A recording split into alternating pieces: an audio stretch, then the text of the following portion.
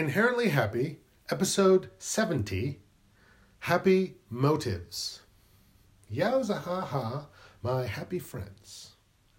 So, how do balance and growth work together anyway?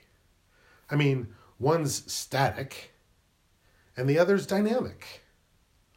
One's immovable, like space, the other's unstoppable, like time.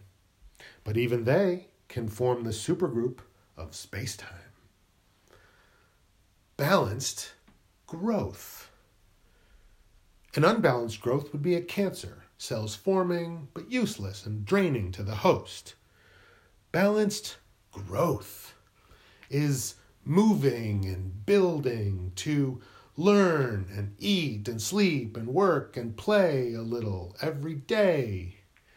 To practice your emotions so you don't get quite so overwhelmed when sudden changes occur. To cultivate new hobbies and ways to express yourself. To be self-aware, self-determined, and self-confident in who you are, what your goals are, and what you stand for. Balanced growth. Fair and proactive. Balanced growth.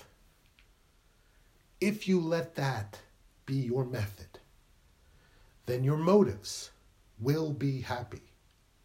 Always. Ha ha. Yowza.